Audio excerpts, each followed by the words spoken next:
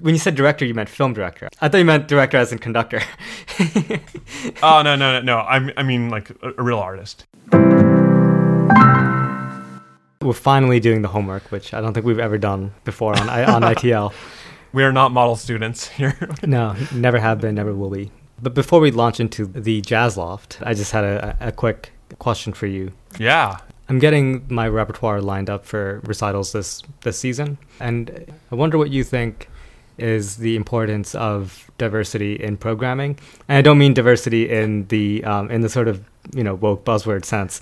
I mean actually, in the type of music that you play, like modern, classical, big, small. So, Sridhar, excellent question. You come to the right place. You've asked the right guy. So, do you remember my senior recital at Indiana? Was that the one that I played in or no?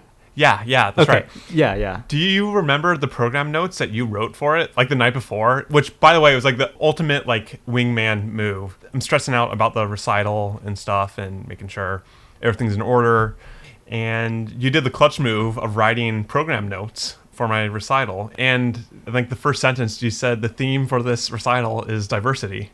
Did I say that? That's interesting. It was only in retrospect that you, and then eventually I, realized this, but it was a pretty diverse program, right? Because I was playing the Gershwin 3 Preludes arranged for trumpet and piano, which was really cool.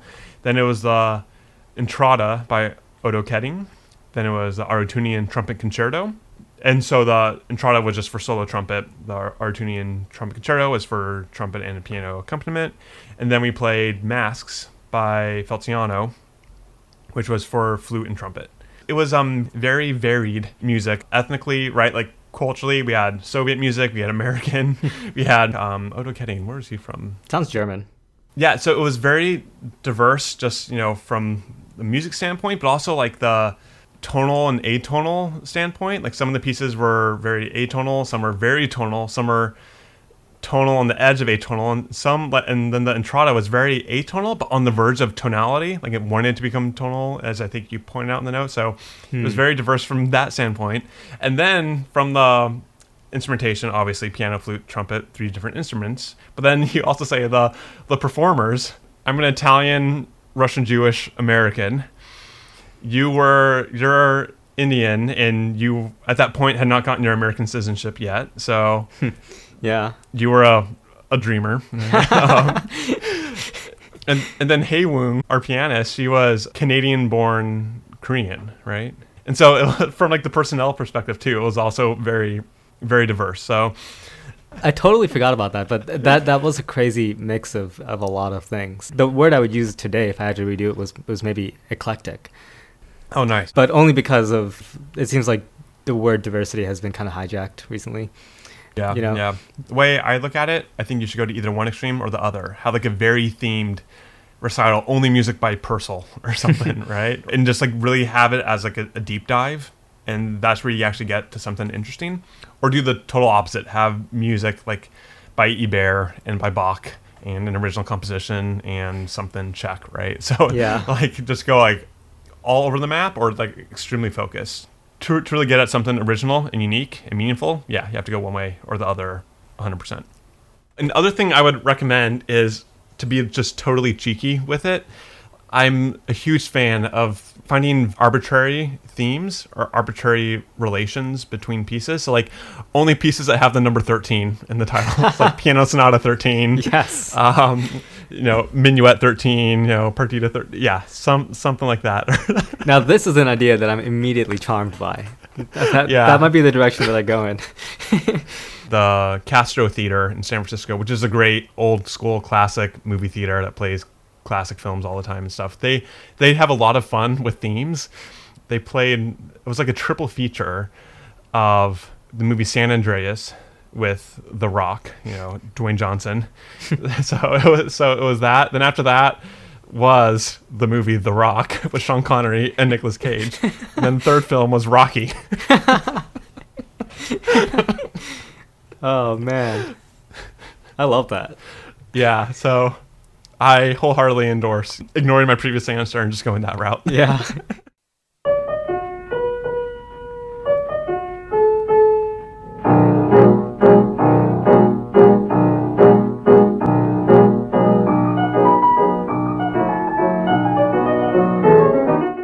want to introduce our topic for the day? Yes, I would love to introduce the topic. I rewatched it before this recording, but I watched it like 2 weeks ago, and I know you watched it like 12 hours ago. Yeah, just about, yeah. But I'll give it a shot. Yeah, so the movie is The Jazz Loft, according to Eugene Smith. And this was a documentary that came out, I think, in like 2016 or something, within like the past 5 years, I want to say. And it was produced largely by WNYC, great public radio station and organization in New York. You know, they're the ones that gave birth to like Freakonomics and a lot of the great stuff that you probably enjoy. So yeah, anyway, this documentary, The Jazz Loft, it was one of those very serendipitous documentaries I stumbled across, which is the best way to find documentaries, just by stumbling across them, I think. And what it's about is it's basically about the life of Eugene Smith, who was one of the legendary black and white photographers of the 20th century. He was photographer for Time magazine. Like, the standard population would recognize some of his like really iconic photos of World War II and of Pittsburgh. He did a really interesting residency as like the official photographer of Pittsburgh. I don't know what you call it, but for Time magazine, some like gorgeous. I mean, like, if you don't appreciate photography as an art, you will after you look at some of his pictures. It's just really something. And basically, he lived in and was the tenant for this loft in Manhattan that later became known as the Jazz Loft, because it was basically an open space where anyone could come in and jam. And it soon became like a mecca for where jazz in the late 50s and early 60s was sort of developing. Some of the big names in jazz, I'm not sure if it was mentioned in the documentary, but I do know for a fact that Bill Evans hung out there a lot. Who, you know, we've talked about him on the show. Legendary jazz pianist who was classically trained, which I always think is, and not just classically trained, like an actual classical pianist that went the jazz route and stuff, which I always thought was very apparent in his playing and just super interesting. But yeah, anyway, it was a spot where jam sessions would happen every day of the week till like 4 a.m. A lot of the big names in jazz hung out there. Bernstein would hang out there from time to time. It became known as like this underground, I mean, it was a loft above the apartment, but it was an underground sort of place.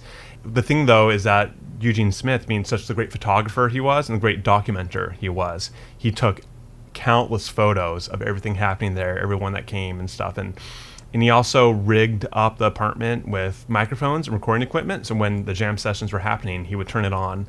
And it's a very cool, like, documented case of, like, the jam session, you know, which I don't think we get enough of. Like, I always love any of the B-rolls you can hear or find of like the Beatles recording sessions when they're making Sgt. Pepper, and some of those are even on the anthology series, some like the alternate takes and them chatting about it. So I always think those behind the scenes recording session reels are so fascinating, and that's what this documentary is about. It's about this cool iconic loft, everything that happened there, and also the life of Eugene Smith, who was, you know, we can get to this maybe eventually, but I always thought there's a very interesting time between jazz and classical music and photography. When you think, even just music in general, when you think of like your favorite bands or your favorite artists like Freddie Mercury, you think of the iconic photo of Freddie Mercury at Wembley Stadium, right? How photographers have documented the happenings of music, I think, is such an interesting space. And like the iconic photos of Miles Davis, or that one of Leonard Bernstein lighting that cigarette with his shirt off, like backstage, and things. So I thought that was a really cool thing to explore and tie in as well that the documentary addressed. So that's basically my take to try to just recap it real quick. What are your thoughts, Streeter? I watched this. Yeah, it's probably been about 12, 13 hours since I finished it. It was a late night, and I absolutely loved it. And the first thing that I'll add to that is that the documentary just looks so good, largely because it's made up almost entirely of pictures by Eugene Smith. When it's not showing people who are being interviewed, it's basically showing pictures by Eugene Smith. Yeah. So, you know, just on that front, the documentary it just gets upgraded to a level that most documentaries don't get upgraded to, right? Because it looks damn good the whole way through. And yeah, it was actually more about Eugene Smith than I had anticipated. I thought it was going to be mostly about the Jazz Loft. And it really was a lot about it. But I didn't expect to learn so much about Eugene Smith in the process. And that also was really a pleasant surprise, because he just was such an interesting character, almost a tragic character Yeah, right? Or yeah. not almost. He was a tragic character. I have a bunch of notes here. Let me just sort of. Yeah, I don't. So great. Yeah, I always take notes. You know, the documentary is good because I started off taking a lot of notes and then I eventually stopped because I just was enjoying myself. That's so true. Yep. Yeah, I loved this the sense that there was a line early on that Eugene Smith called that window from the loft his proscenium arch, and I totally loved that he just was this almost reclusive character who's hanging out and taking all these pictures from the window, you know, of the street, and then the happenings of this of the flower district where they were, and then, you know, eventually it seemed like he moved from taking pictures of the street to taking pictures inside the loft, you know, and I love this sense of he almost made a self-portrait without actually making a self-portrait by documenting his life so thoroughly. Because it sounded like he actually didn't just rig the recording to happen when the jam sessions were, but he just rigged the recordings to go on just during his daily life. Like I remember there were a couple scenes where the phone was just going off and there was like a voice message or whatever. There was like a message left for him or something like that, or like there's someone coming to talk about some random bureaucratic thing or the landlord or something like that, and the tape is just running this whole time. So I found this absolutely fascinating, this obsession with just documenting life, right? And it so happens that both Eugene Smith was obsessive with the way that he took photographs, and also the musicians who would show up at the Jazz Loft were obsessive with making music, right? They were these people are. Their work was their life. So it so happens that this documentation of life also happens to be a documentation of their work. But that seems almost a happy accident, right? The picture that he took when he stood up or something like that. Do you remember that? Yeah, and he got injured very badly, right? Pretty badly, yeah. It sounds like there was some attack, and the leader of the troop or whatever, I don't know military terminology, told everyone to like take cover. And Eugene Smith, being the kind of person that he is, when he heard that, he thought there might be a good photograph here. So when everyone else was taking cover, he stood up. And this picture, it's a crazy picture, right? It's because you have to, you know, the thing about taking a photograph is that you actually have to be there when the thing is happening. And that's when it's like out of focus. You can't even tell what it is, like blurry and then fragmented. Exactly. And you're like, this is the moment he like got shot like in the arm and in the torso and stuff. And then it messed up his face. Like it sounds like he didn't have, like, the roof of his mouth was non-existent or something. One of my favorite quotes about photography is from Ansel Adams, who was good friends with Eugene Smith, and he said there are always two people in every picture: the photographer and the viewer. And because what Eugene Smith was, which made him kind of like perfect unintentionally for this Jazz Loft thing, was that he was just like a trained documenter, which I always thought in a similar vein was the beauty and genius of Ernest Hemingway, right? He was a war journalist. That was how he learned to write, right? In World War I, when he was in Italy and things. So he learned how to like document stuff like correctly, efficiently, and in a way that's interesting, right? In the same way Eugene Smith learned how to do that just via photography and not writing like Hemingway did. But how that influenced Hemingway's style, and, you know, which produces wonderful short stories and of course his novels and things. I think that's also true with Eugene Smith, how he was just trained, whether he knew it or not, just to be like a really brilliant documenter of things.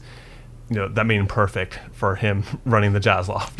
I think that the term they were using, I had never heard this term before, but they were calling him a photojournalist. Yeah, which was very interesting. I heard that too, and I guess I'd never heard that term as well, and maybe because it's a lost art. You know, this was before TV, right? So the way that you would tell the stories visually was through photographs. So that's what he did, you know. The way you saw anything back then was in Newsweek magazine, in Time, right? Right. Newspapers to some degree, but newspapers, of course, for better and worse, probably better, you know, had a heavier focus on the written content and stuff. The reason you bought Time was for the visual part of it, So. Yeah, and to just riff on that for a minute, the sort of documenting of it. Another part that really stuck out to me was when they were describing his process of developing the photos. Yeah. So that was so cool and interesting, and it sounds like most people, they would just take the photo and then they would send it off to someone else to develop it, and then they would put it in the magazine and determine the size and all that stuff. But he had this dark room where he would obsessively develop these photographs exactly the way that he wanted, and the process was using some chemical. I think it was called like ferrocyanide or something. Yeah, it was some poisonous, beautiful. Yeah, it was like a chemical it was like that should not be breathing. Yeah, yeah, it's probably FDA just like banned it by now. Yeah, and he would basically color parts of the photos with this ferrocyanide. I forget exactly how the process worked, but to alter the photo slightly. And the two examples I think they gave, they were from the series of photographs that he did on the Spanish village. In one photograph, the glint in the villagers' eyes is exaggerated more than it would in real life, because it's not possible. So the photograph captures a sort of glint in their eyes more than actually happened in the real world. And another one where I think there's a nurse and she's working with the patient, and the light, there's a light in the background, but he uses the ferrocyanide to make the light exaggerated and almost creating a sort of halo effect around the nurse, which is not the light of the lamp, but it's the light of Eugene Smith in the darkroom using ferrocyanide. So this goes to, we talked before about Herzog's sort of ecstatic truth, and sort of fudging things ever so slightly just to sort of give because the nurse is, she is an angel in that photograph, right? And the light didn't quite capture that, so he developed it in such a way as to actually capture that. So it's more true than true, right? There's a similar thing with this Jazz Loft documentary, not the documentary, his documentation of the Jazz Loft. Right. It's not purely fly on the wall. There's something there about the effect of the person documenting on the subject, right? Yeah. Well, and it's also there's that interesting parallel with what we talked about last time or the time before with your recording of your album, how you spliced together several takes, then you create something that's even more magical and more beautiful than anything you actually played, anything that ever actually existed, and you're creating something better than that, right? And the photography is the same way, right? It's like documenting, it's not just documenting just to retell it, no, it's to actually create something, to convey something, to convey an idea, a meaning, and exactly. And the idea of even taking a picture in the first place is already artificial, right? Because you're not there, but this is a way to make you understand what it was like to be there, or something along those lines. The art of photography isn't just finding the picture, which, of course, there is an art to that, framing and finding the picture. There's a huge art to that. But the other side of the coin is creating the picture. Yeah, and I think great photographers understand that almost intuitively. They must. Yeah. Right. That the photograph is not merely a document, but it has to be a story. Yeah. What did he say? What was like? There's that quote they put up on the screen at one point. It was like the key to developing a great film. I actually wrote it down because I wrote it down because I loved it so much. And I thought of you right when I saw that. I'm like, all right, I need to recommend this to Sridhar. There it is. The quote is, "My formula for successful printing remains ordinary chemicals, an ordinary enlarger, music, a bottle of scotch, and stubbornness." So yeah, isn't that great? Yeah, yeah, it's super bare bones, nothing fancy, but just sticking it out, and the sort of the sense that he had that it was absolutely necessary to take photographs, right?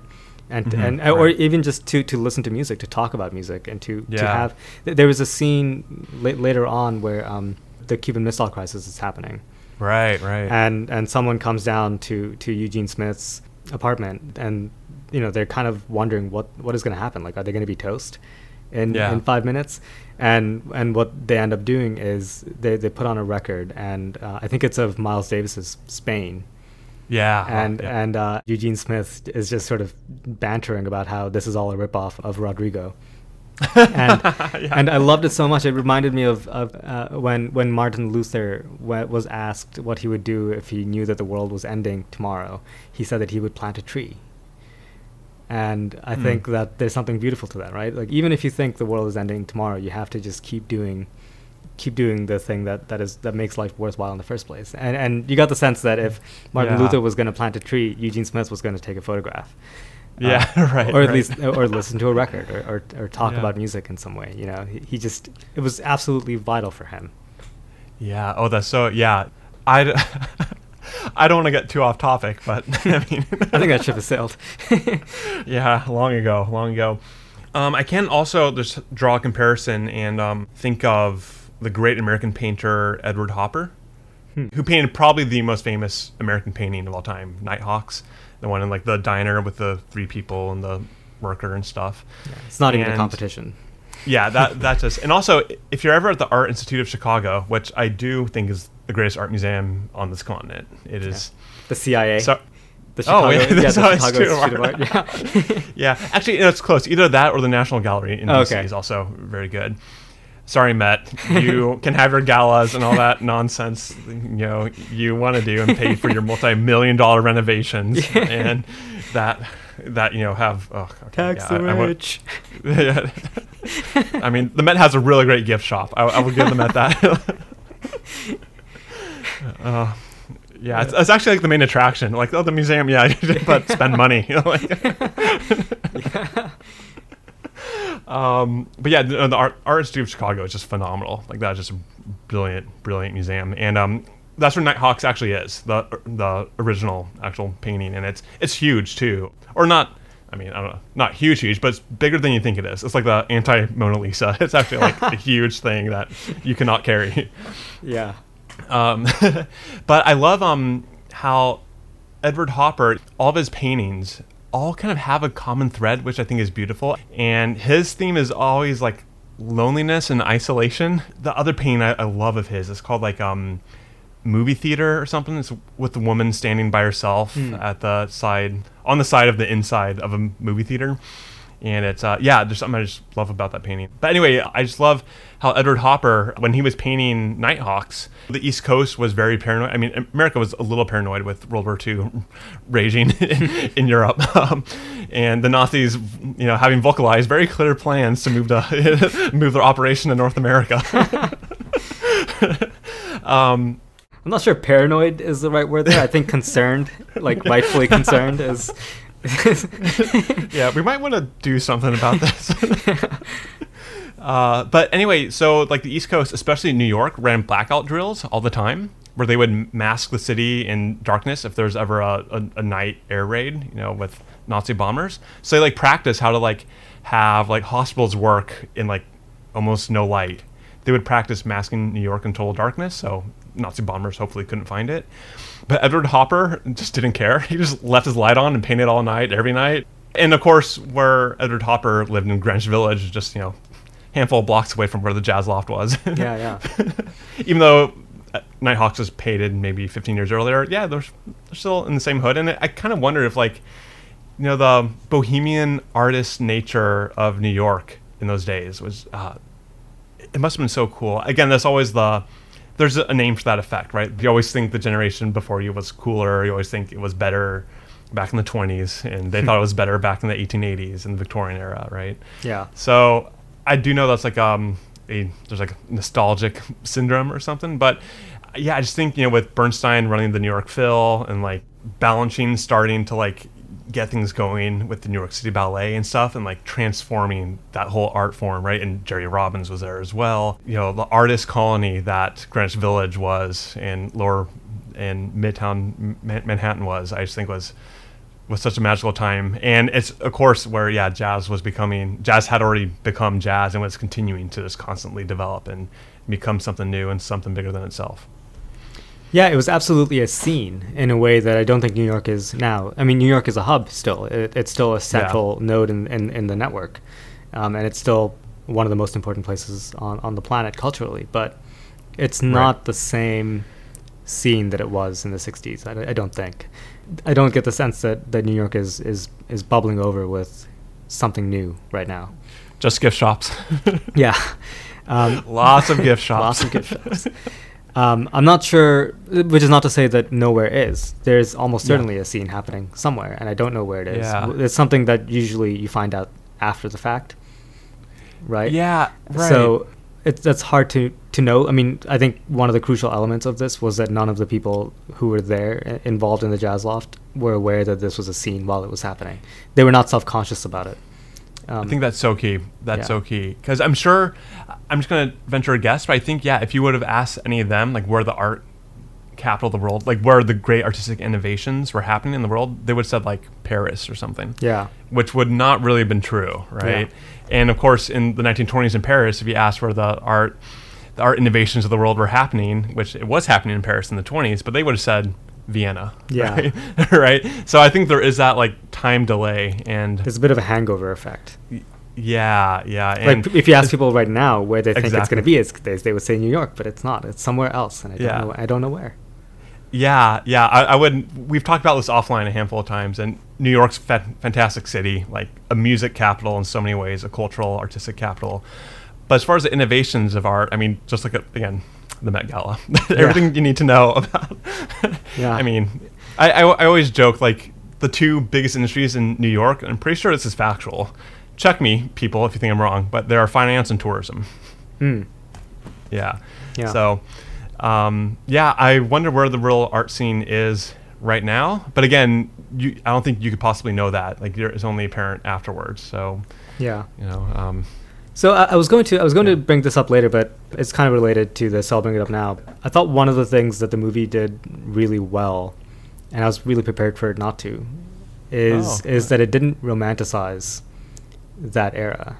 Like you said, you know, there's this effect where you can sort of dip into a nostalgia thinking that everything was cooler back then, and this documentary would have been ripe for that, right? Because this is a pretty cool thing that happened, and yet the movie did a really good job of making, at least to me, two things very clear, which is that one, this was a place of great beauty, but also a place of great tragedy. Yeah. The people who were going through here were mostly broke. They had no money. They had no credit. They had barely any food. A lot of them had... I mean, Eugene Smith was one of them. Eugene Smith was one of them, yeah. He was always having problems with the landlord and with money. Like his family, he had to leave his house because, because of his marriage was and he had problems with his kids, and then there was a scene where he kept calling up his kid after his kid had a family of his own, saying that he would threaten to kill himself if he didn't come to see him or something like that, and the son was like, I can't come see you now because I have my own family. I can't ruin my family because of you, and then he would place these expensive he would like send these expensive telegrams to these late night radio shows and ask him to read it out just so I don't know why, but it just seemed like he was tremendously lonely and his life was broken, and the only thing that he had was these photographs and then the loft, like the jazz. And there was a drummer who had gone through there. I think his name was Ron Free, and he had a tragic story of getting hooked on smack and sort of burning out in his mid-20s. Hall Overton is another one. He was there. He played a big role in it, and we can talk more about him later, but he died of cirrhosis quite young. It was a messed up time, and I got the sense that Eugene Smith was just born too early. It's the same tragic sense that I get when I look at Glenn Gould. It's that I just wish that these people were born into the internet, because these are people who need the kind of media that we have now. You look at the pictures of his apartment, and he's just... There was a line in the documentary about how he was just weighted down by all his things. He had thousands of books, tens of thousands of records, and millions of photographs. His whole existence was just weighted down by this thing. And he was like this reclusive, isolated figure who needed connection, but he didn't Instagram. Really, yeah, exactly. But he couldn't like quite connect, and I think like the same thing happened with Gould, and I think the internet would have solved a lot of things in terms of being able to, first of all, I mean, can we just take a moment to like thank our blessings for digital content? I mean, Jesus Christ, man. No, it's funny. I mean, dude, like, so I'm starting to feel old. I think we both are, when like Gen Z is coming up and like they've never not had Netflix or streaming or YouTube, right? So it's easy to, and we talk about this every time we've like critiqued streaming, right? We always do catch ourselves, I think, and we always say like, well, let's at least be thankful we have it, because it's 10 years ago. You always had to like burn a CD for a friend or something. It would be hard. Now I can name any classical recording. I can get it, in a few clicks on my Apple Music app. So yeah. And this sort of, looking at his apartment, it sort of moved it from the realm of, what would have been inconvenience to a real tragedy. Like, I think he actually was weighted down by all the photographs that he took in a way that he probably would not have been if he could do it digitally, right? Right. So there's that, and I'm not sure if this is actually true, but it sounds nice. I think how we're doing something is often much more important than what we're actually doing. Sure. So wars will happen, politics changes, but the undercurrent to all this is that I would say the most important thing that's happening is that I'm actually watching this on YouTube. In my home with a laptop that was not, in the scheme of things, that expensive. The Right. availability of information and the ease of it and the accessibility of it to more and more people for cheaper and cheaper. That is the real story of the arc of progress, right? No, yeah, right. I mean, the great advancements in technology, aren't the new fancy thing, right? No, it's last decade stuff getting cheaper and more accessible, right? Yeah. That's how technology actually changes society, right? Like I just love that picture. There's that one of like everyone taking a picture at Grand Central Station in 2006. And yeah, everyone has like the little Canon cameras or your Nikon cameras or something, or your Razr flip phone trying to take a picture, right? It's like a big crowd of everyone doing that. And then they did it again 10 years later, and it's just, a sea of iPhones. Right? Yeah. I always joke too, I think the 60s were like my decade. Like I wish I could have been around in the 60s, because I thought, the great films of the 60s, the great, Sinatra, the Beatles, Bossa Nova, the fashion, always, like, look at anything like JFK wore. I mean, it's still stylish today, right? Look at anything Carter or Reagan or Bush wore. It looks hideous by today's standard, yeah. Right? But like the fashion of like the 60s lasted in like a really cool way, I think. But then again, like go back to the 60s, talk to anyone who lived through it, especially in New York, right? New York was more corrupt than it had ever been, right? Crime was terrible. It was a dirty city. The EPA hadn't been established, right? It was not a clean place to live. There was, the missile crisis, as you said, international turmoil. The civil rights movement was happening, and the civil rights movement was iconic and great. After the fact, it was like very painful when it was actually going on. It was not an easy time, right? But again, right, you always kind of romanticize it, looking backwards. So yeah, I totally agree. I got that sense too. This documentary was, in the way Eugene Smith would have liked it, it was very raw. Yeah. Right. It was very unfiltered and kind of just showed what it was like to like spend your life in this crummy loft apartment that I'm sure would violate any building code. Absolutely. Yeah. Like that was not safe. Yeah. If there was a fire, that would have been the end of him. Forget nukes from Cuba. Just just some idiot with smoking downstairs, which I'm sure there were. Yeah, it seems like they were doing a lot of stuff. There was a hilarious scene where someone was describing what they were drinking. And yeah, right. And this guy, I don't know if he meant it as a joke, but it was hilarious. He was like, "We had this thing. It was called Old Philadelphia, and I'm not sure what it was, but you could do two things with it. You could drink it, or you could thin paint with it." I'm gonna be like, you that's paint thinner. You know exactly what that is. You're drinking paint thinner, bro. Yeah. So I'm curious, do you have any particularly favorite photographs you remember from it? Because I think you really touched on something great, which is like visually, this is just one of the greatest things I've seen in a while. Which again, partly I guess is credit to the documentary makers. They made the choice to include all these great photographs by Eugene Smith of the loft and the environment and the people there, and Thelonious Monk like jamming on the piano and doing like rehearsals for the piece he was premiering at Carnegie Hall. All the rehearsals were all done at the Jazz Loft. I mean, it's like, so cool. But yeah, I'm just curious, are there any particular photographs you remember that stand out to you? Any favorites? Oh man, that's a really tough question, mainly because I mean, probably hundreds of photos would have flashed by the screen, right? I could go first because I watched it like a few weeks ago, so I think the ones that I still remember are the ones that obviously stuck with me. Yeah. So I love the picture of Salvador Dali hanging out in the jazz loft. Yeah. Yeah, like smoking a cigarette or something. Like he's like, Yeah. like achievement unlocked if like Salvador Dali's hanging out at your place. Yeah. In general, there were some interesting non-musicians there. I saw also that Norman Mailer was there. The writer. So. Right. Yeah. Yeah. So I love that one. I love the. You just know you're going to like a cool place or a cool party if the sign at the entrance on the ground floor level says, "If you must knock, knock loudly." Yeah. I just thought that picture was really funny. There was another picture of a sign. I don't know if this was in his house that he had to leave or if this was in the loft itself, but there was a sign that said, or maybe it was to the entrance to his dark room.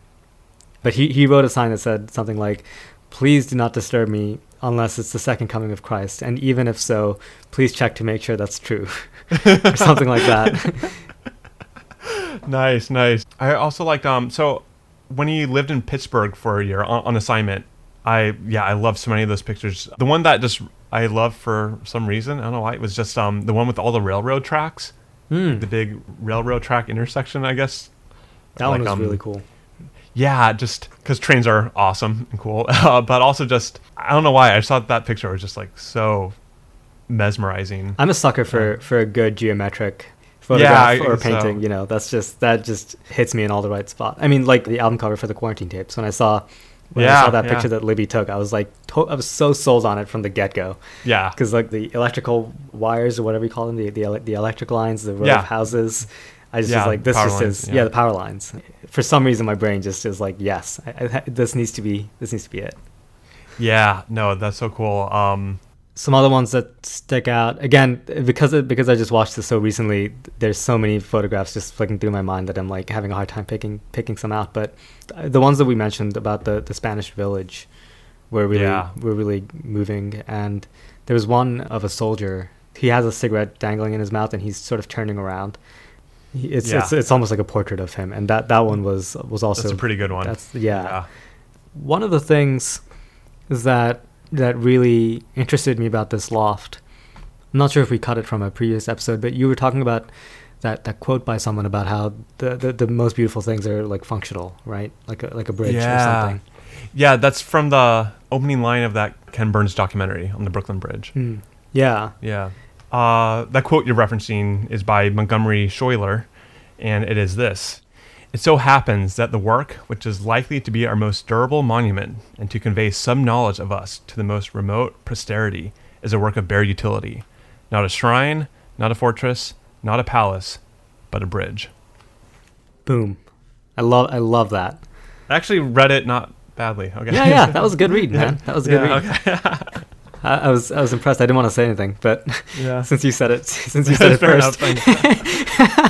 Yeah. And that's exactly what I loved about this loft, that it wasn't this, self-conscious artistic thing. It was a functional space, right? I mean, working musicians are up late. That's just a fact of life. That's what comes from doing a job where you're working when everyone else is hanging out.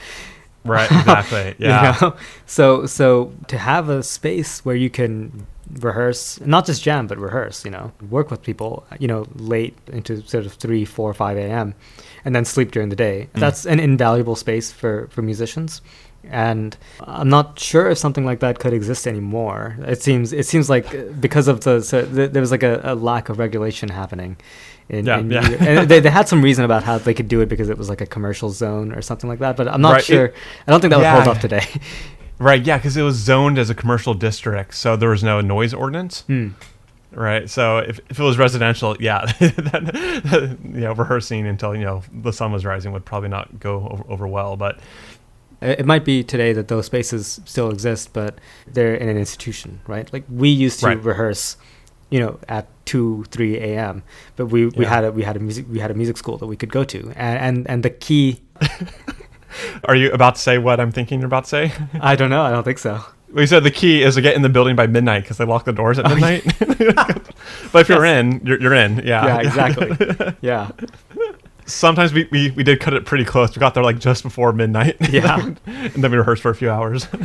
Or the old classic trick of getting there before midnight and putting a little pebble in the door. That's right. And then peacing out and coming back at like 2 a.m. Yeah. But that was the Music Annex building, right? Yeah. That was like everyone kind of knew that secret, and you know what? Sometimes you could just like safely assume that someone would do it. Yeah, exactly. And the custodian's like, yeah, I don't get paid enough to care. So. Yeah, exactly. There's no way.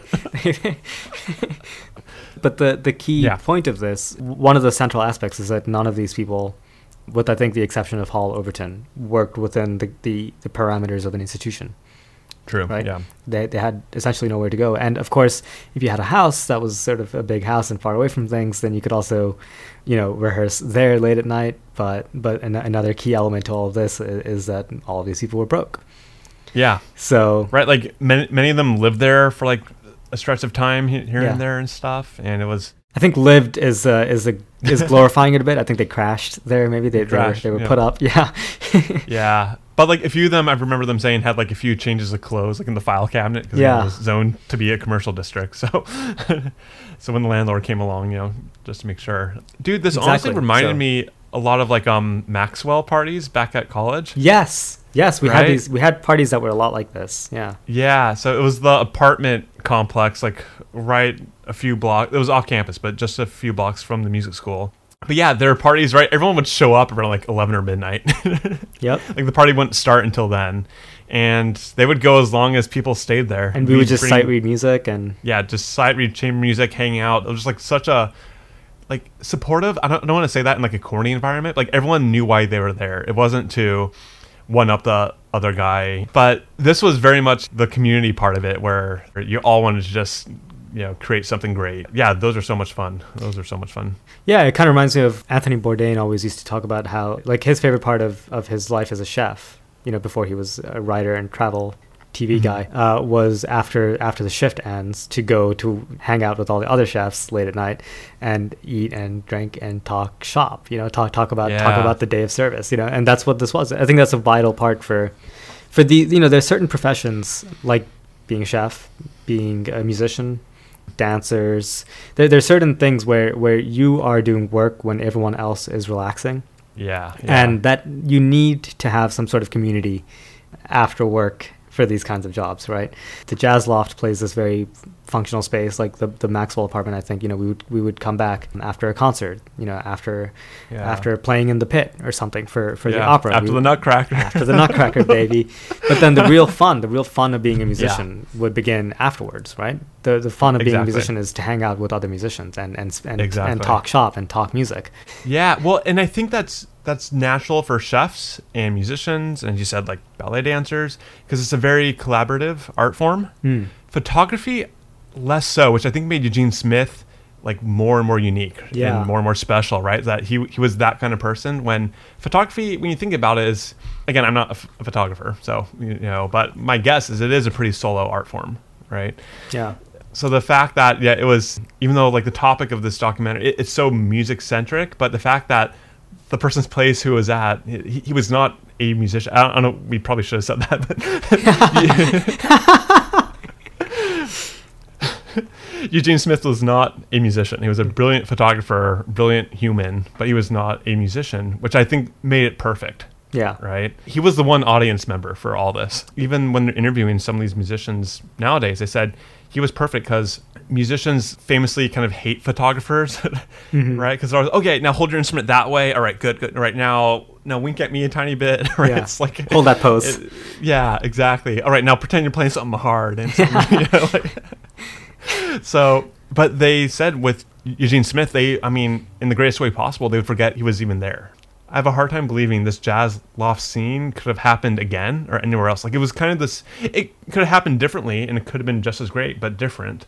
But the way this scene was really just at the, unique and precise combination of all these different factors that just, I don't think will ever happen again. And again, that's what kind of makes it so cool and interesting and why this documentary was so great.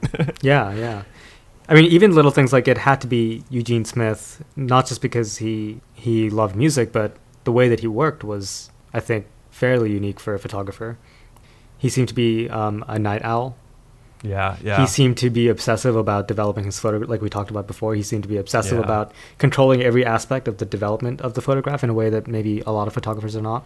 And he would go on these sort of obsessive binges of work, right? He would just sort of work for a week or something, and then crash. He needed music while he was developing his photographs at 3 a.m. and the musicians needed a place to rehearse. So here we are. Right. This is perfect. If he was another kind of photographer who was like more traditional, he may have easily said, "Shut the fuck up! I'm trying to sleep. I need to go to my job."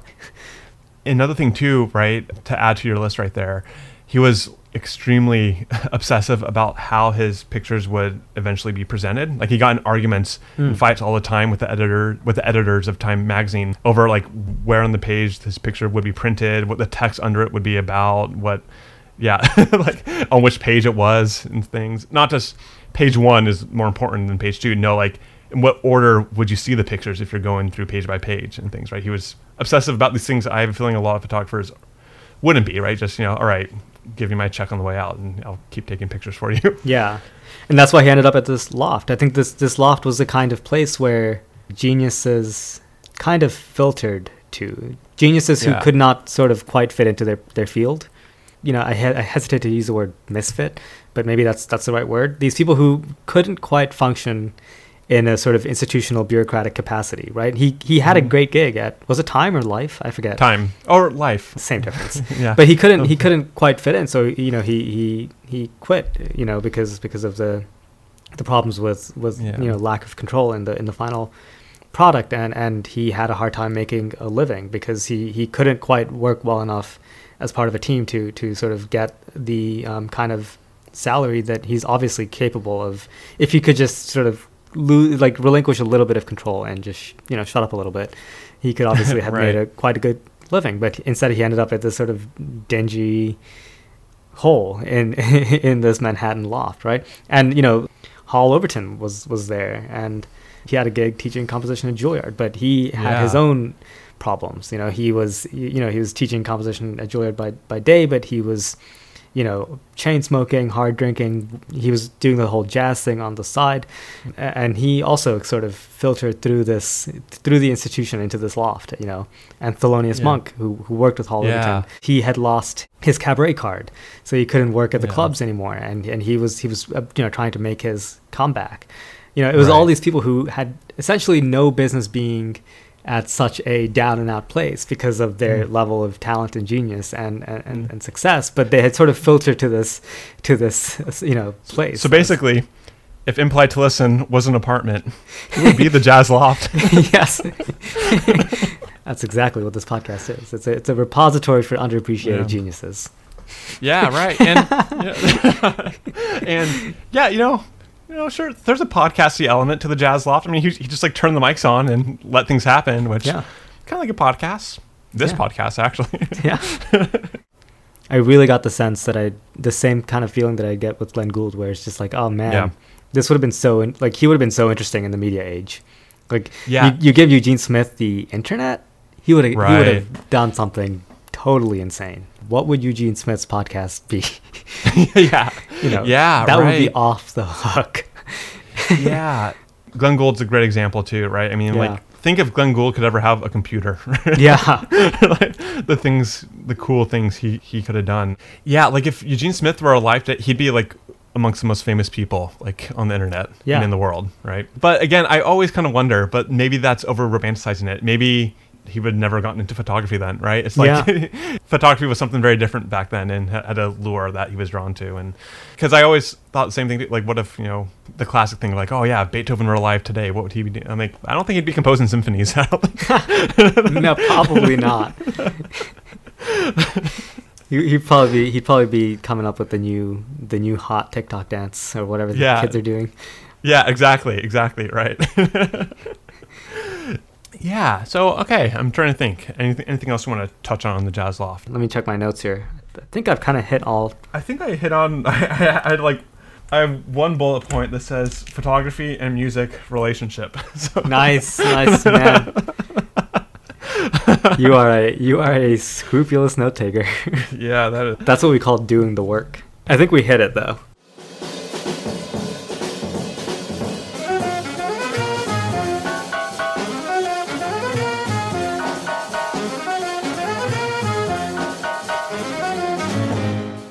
Anyway, so building off of the Jazz Loft, it's funny, something that's always been on my mind and I've always been thinking about, been curious about, is the regionality of music. This kind of comes from the Jazz Loft, and particularly in our case, like the different classical music scenes in different cities in the US, in Europe, around the world. Even if you just take the basic example of just different orchestras, right? Like the Boston Symphony has a very different sound than the New York Philharmonic does.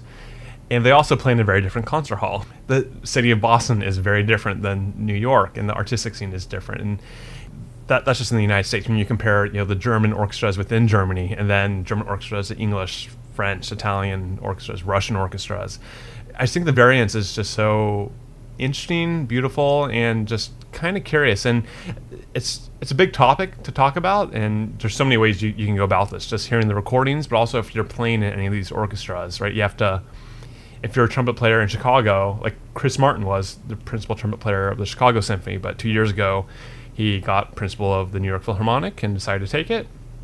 And yeah, he talks about having to readjust his sound when he joined that orchestra. You can argue whether that's a good or bad thing, but anyway, yeah, there's so many avenues to kind of think about this, and I'm curious what your kind of initial high-level thoughts are about this cool phenomenon I think goes on here. Yeah, I mean, obviously it's inevitable. Some selection is going to be happening, and if you sort of change the location, the variation is going to follow. The two main ways that I can think of that the city sort of affects the music is in the scene and the style, right? And there's some interplay between those two things. But I think the more sort of fine-grained thing is the style, right? The way that people play, the way that things sound in that city. Can you give an example? One that comes to mind as a flute player is the sound of the Parisian flute scene, right? Like the Parisian flute style, right? Okay. And I say Parisian specifically as opposed to French, because often people talk about the French school, but there's not really a French school. There's in Paris, they play a certain way, and then in Marseille they play another way. Right. And this is mirrored too in the languages, the French language, right? There's as a kind of joke, there's two Frances. There's Paris, and then there's the rest of France. Yeah. And like I remember even in our French program at university, they taught us like Parisian French, or they said they did at least, right? So yeah, that's mirrored just in the people and the complexity as well. Yeah. To give a little bit more detail, like in Paris, in the conservatories there, it's very much refined and technically exacting, and it's more orchestral, for lack of a better word.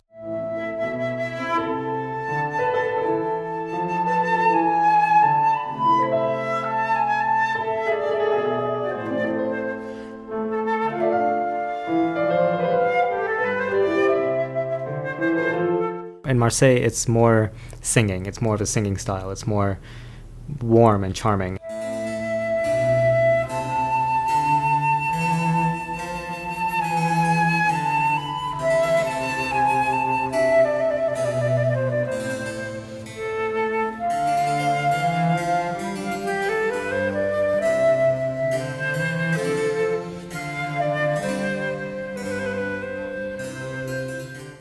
The sound is just immediately different. Like anyone listening will be able to tell.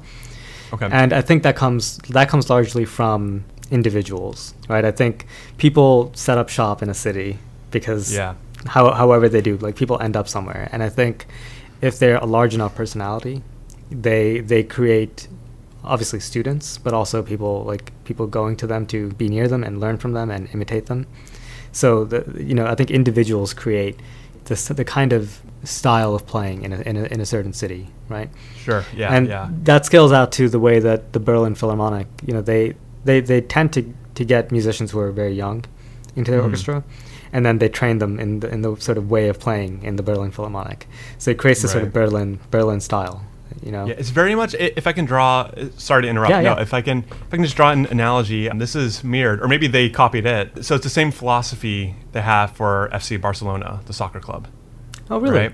Yeah. So if you notice, so the Barcelona, I'm going to get the terminology wrong, but it's the youth team, like the Barcelona youth team. That's where Leo Messi, played for, and like all the great Spanish players that play for Barcelona all grew up playing for like the Barcelona youth club, and they learned how to play the unique style that is Barcelona soccer. And it's also a very economic way too, because generally speaking, especially for the top tier leagues, they don't spend a whole lot of money acquiring world class talent. No, they develop it themselves. Yeah. Right. So that's why people play for Barcelona, but then they also just stay there. They don't ever leave because A, why would they when they're winning so much? But B, the style they learn wouldn't necessarily fit well in the English soccer league or the German league or anything. Yeah. Or even Madrid, right? So. Right. That's a great analogy. So I think in the fine-grained way that there's that influence of sort of individuals on the style of the people doing the specific thing. And then there's a larger sort of scene element to cities, right? And that one is harder to explain. That one, with the style, there's almost like a 1-to-1 ratio, right? There was, in the case of the Marseille flute school, Rampal's father was a teacher there, and he played a certain way, and he passed that on to Rampal, and then Rampal to his students, and they've created this style, right? That's very traceable. Right. And then but the scene, it's like this larger thing, and that's just all. It seems like a bunch of molecules sort of bumping into each other, and then something like the jazz loft happens, and it's and you can only analyze that ex post facto, right? You can't. Right. So that's the one that's like really interesting to me. I don't know if you want to riff on that.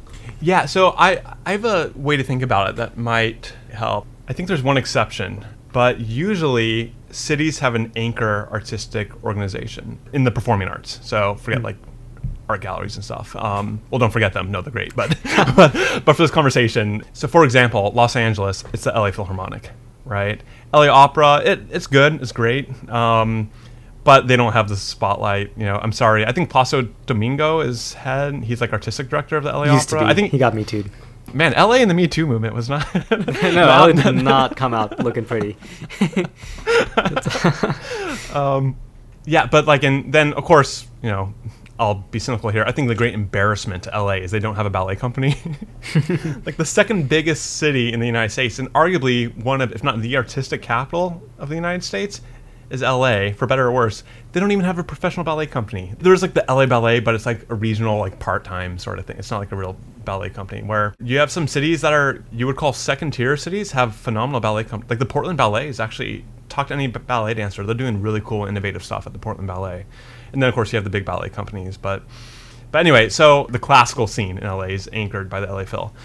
If you talk to anyone living in New York from like the late 60s, like the 70s through the 90s, essentially, but especially, let's say, the 70s and 80s, the New York City Ballet was like the most relevant ballet company on the planet, with Balanchine and Jerry Robbins and stuff. I mean, it was the ballet company in the world to watch. Bernstein had already kind of stepped aside from the New York Phil and stuff, and the Met Opera is always the Met Opera, but the New York City Ballet was like, George Balanchine is like an artist on the level of, I'll even say it, like Tolstoy and Bach. What we now call ballet was George Balanchine's invention. Ballet was very different before him. The Nutcracker was very, very different. The music's still the same, but the production completely different. What we think of as the Nutcracker now, the stage production with the rising tree and the fireplace and the Nutcracker, that's all George Balanchine.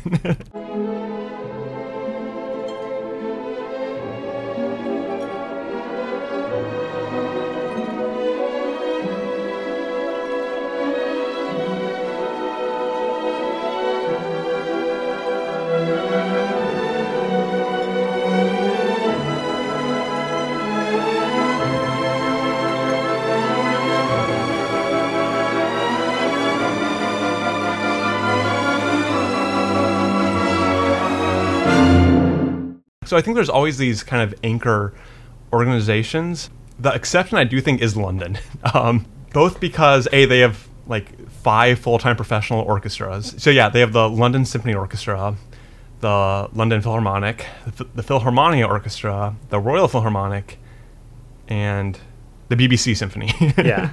And then they also have the Royal Ballet and the Royal Opera. And the Academy of St. Martin in the Fields. And and all the chamber stuff. So they have a lot. But yeah, so I think a good framework to start to address this with is what kind of city in the performing arts, classical performing arts, spectrum, where does your city sit? Is it a symphony orchestra? Is it a ballet company? Is it a chamber orchestra? Yeah. Is it who's selling out every night, right? Yeah. The popping up of scenes still seems almost inexplicable to me. To give another example from Yeah. obviously, so there's a jazz loft. There are a number of scenes in New York, but one that's interesting is the way that we play Baroque music in the modern era really came out of Yeah. Amsterdam in the 70s, right? Yeah. Oh, that's interesting. And yeah. it's just, this is another thing where we can sort of analyze it in post, but there's a harpsichordist there. His name is Gustav Leonhardt, and Okay. he was one of the great founders of the sort of historically informed performance movement.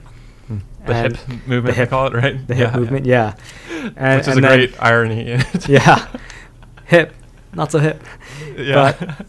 But he brought on these three guys: Bartold Kuiken, Wieland Kuiken, and Sigiswald Kuiken. They were these three brothers who played flute, violin, and cello, and they started playing a lot of Baroque music there in Amsterdam, and it just created this scene that sort of burst forth and moved on to Europe and then eventually America. Ton Koopman, the organist, started the Amsterdam Baroque Orchestra back then.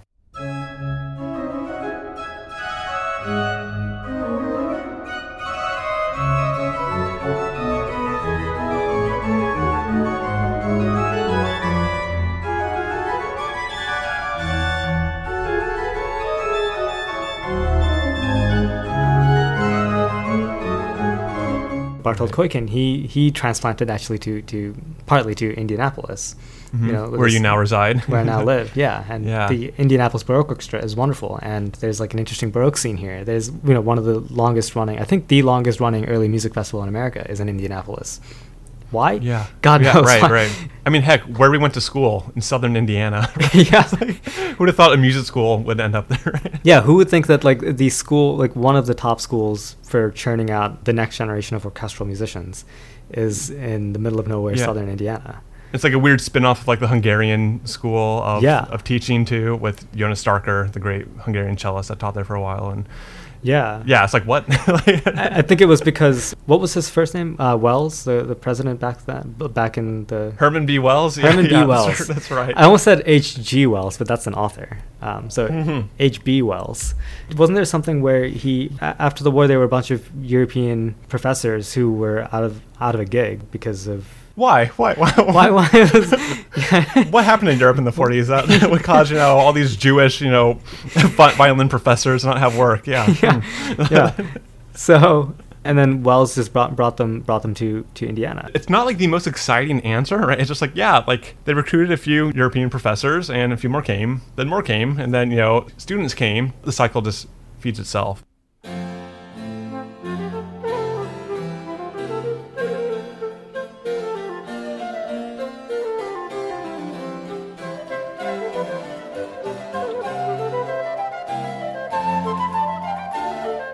So then I have a question for you. I probably already know the answer, so I'll ask it twice. But the first time I'm going to ask it is, we've never asked this question on the podcast, but what's your favorite orchestra? What's a special orchestra for you? Like an orchestra, because like I feel the same way with like composers. Like, Yeah. what's your favorite composer is not really a fair question, but who's a composer who's like has a special place in you? Which orchestra has a special place in your heart, Sridhar? It's like so many people say the Berlin Philharmonic. Yeah, I knew you were going to say that, so I'm going to ask it again. What's your second orchestra? Yeah. Well, if I may amend my answer slightly, Sure, yeah, I will say specifically that bitch, yeah. the Berlin. Yeah,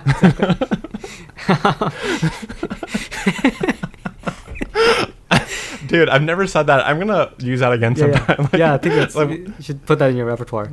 I will specifically say I think the Berlin Philharmonic in the 90s, under the direction of Claudio Abbado, Okay. more so than in the modern era. Yeah, even more so than the Karajan era, because I know a lot of people would say the glory days of the Berlin Philharmonic were under Herbert von Karajan through the 70s and 80s. Yeah. And 60s, I guess, too. for a Yeah, while. something like that. But for me, I think the orchestra that I grew up listening to the most were those recordings of Claudio Abbado with the Berlin Philharmonic. So that's Gotcha. special to me. That's not a very interesting answer. The orchestra that I probably go to very often is, after Berlin, is probably the London Symphony. Oh, nice. Yeah, okay. Which I guess now is being head by Simon Rattle, who used to be at Yeah. Berlin. So Yeah, Yeah. you're not you're not alone in your Yeah. thinking. Yeah. So yeah, But explain. also, actually, Claudio Abbado used to conduct the London Symphony for a while as well. So there's some great recordings he did there. Yeah. So explain if you don't mind. I think the orchestra is just very precise. It's their recordings have this sort of X-ray quality that I really admire. Once you get sort of continental, Stateside, you mean? No, they on the European side. Yeah. You mean the EU side? The EU side, yeah. The especially sort of say in Berlin, you get this sort of lush sort of wall of sound. Yeah. Especially from the strings, and it's sometimes a bit opaque. I'm generalizing with broad strokes, but the London Symphony has always been this orchestra that the way that the sound is just something that really works for my brain, right? The strings are lush, the winds are precise, but it's all maybe transparent is the right word to use. Okay. It's just it seems like when I listen, like there's a recording of them with I think Abbado playing Stravinsky ballets. And more than any other recording, that I love that recording because I can like see the score in my head. It's just so on the money, and it's just like it's like one of those like shotgun homes, it's just I can see what everyone's doing all the way back.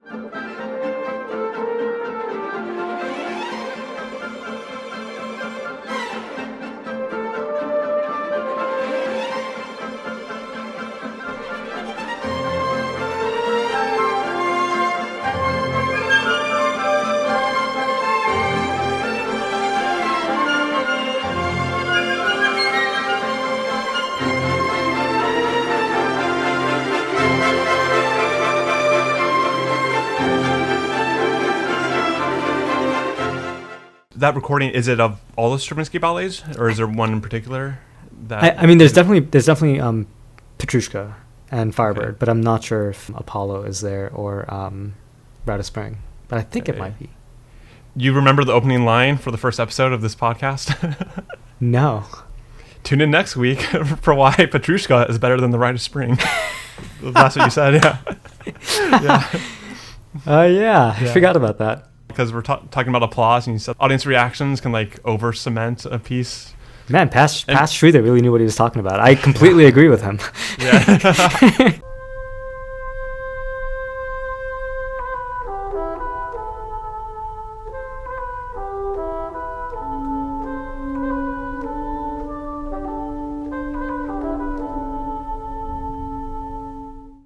Yeah, it's funny you say like they're so precise because the LSO, the London Symphony Orchestra, I mean, they're one of the great film orchestras too, right? Because they've recorded so many.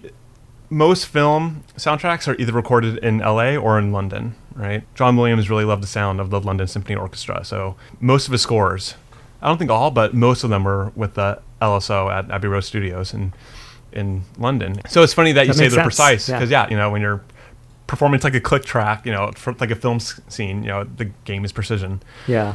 It's very film oriented. And again, more than LA has a bigger film industry maybe, but the LA Phil rarely plays for film scores, right? It's like they're session the studio. musicians. Yeah, they use the studio session musicians. And there's those in London as well. But the London Symphony Orchestra itself has played like so many film scores, like Raiders of the Lost Ark, Star Wars, Harry Potter.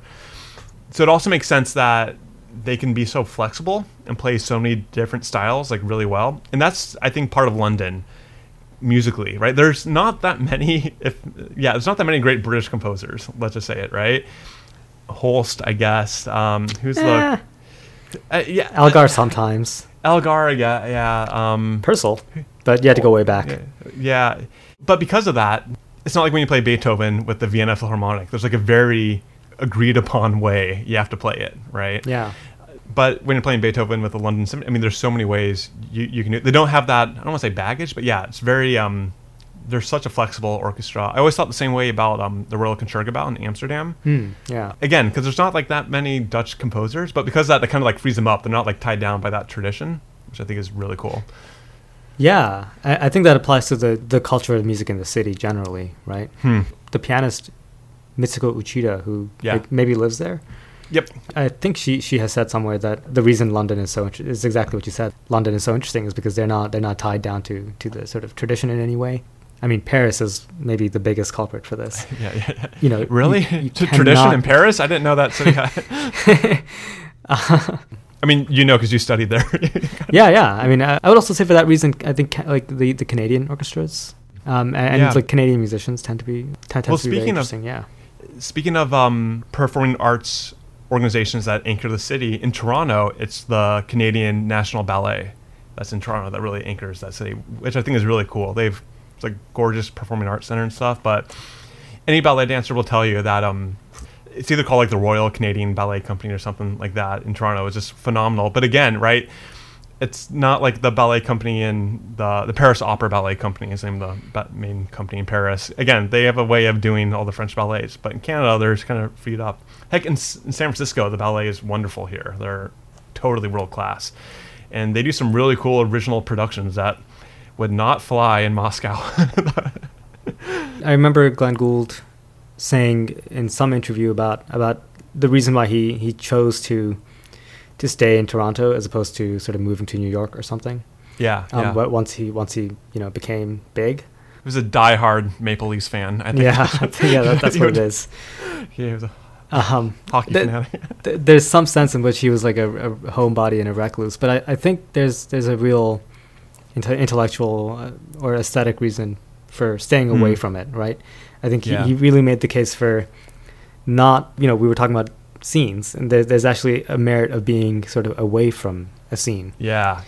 In that if he moved to New York, he would be terribly you can't help but be influenced by what everyone is doing there in terms of what kind of music they're into, what they're playing, what's hip, and how they're doing it, and et cetera, et cetera. And Glenn Gould really placed a premium on being able to, especially back then, Toronto was not cultured. It was industrial. Yeah, it was a very working class town. Yeah. Now it's more of an artsy town. It's getting to be more that way. But back then, it's, Montreal was like the art capital of Canada. Exactly. Right? Montreal was exactly. It was, it was a more artistic place. And so Glenn Gould really placed a premium on being able to be away from it all in Toronto and be sort of developing his work in isolation and then taking it to New York, right? And I think that shocked people in a way more because he was really bringing something that just was not happening in New York because he wasn't part of the scene. Yeah, I mean, for the same reason why George Lucas set up Lucasfilm in the San Francisco area, he wanted to be away from the studio system of LA. And same with Pixar, when they were set up here, right? They wanted to be away from Disney and Warner Brothers and Universal and that whole world.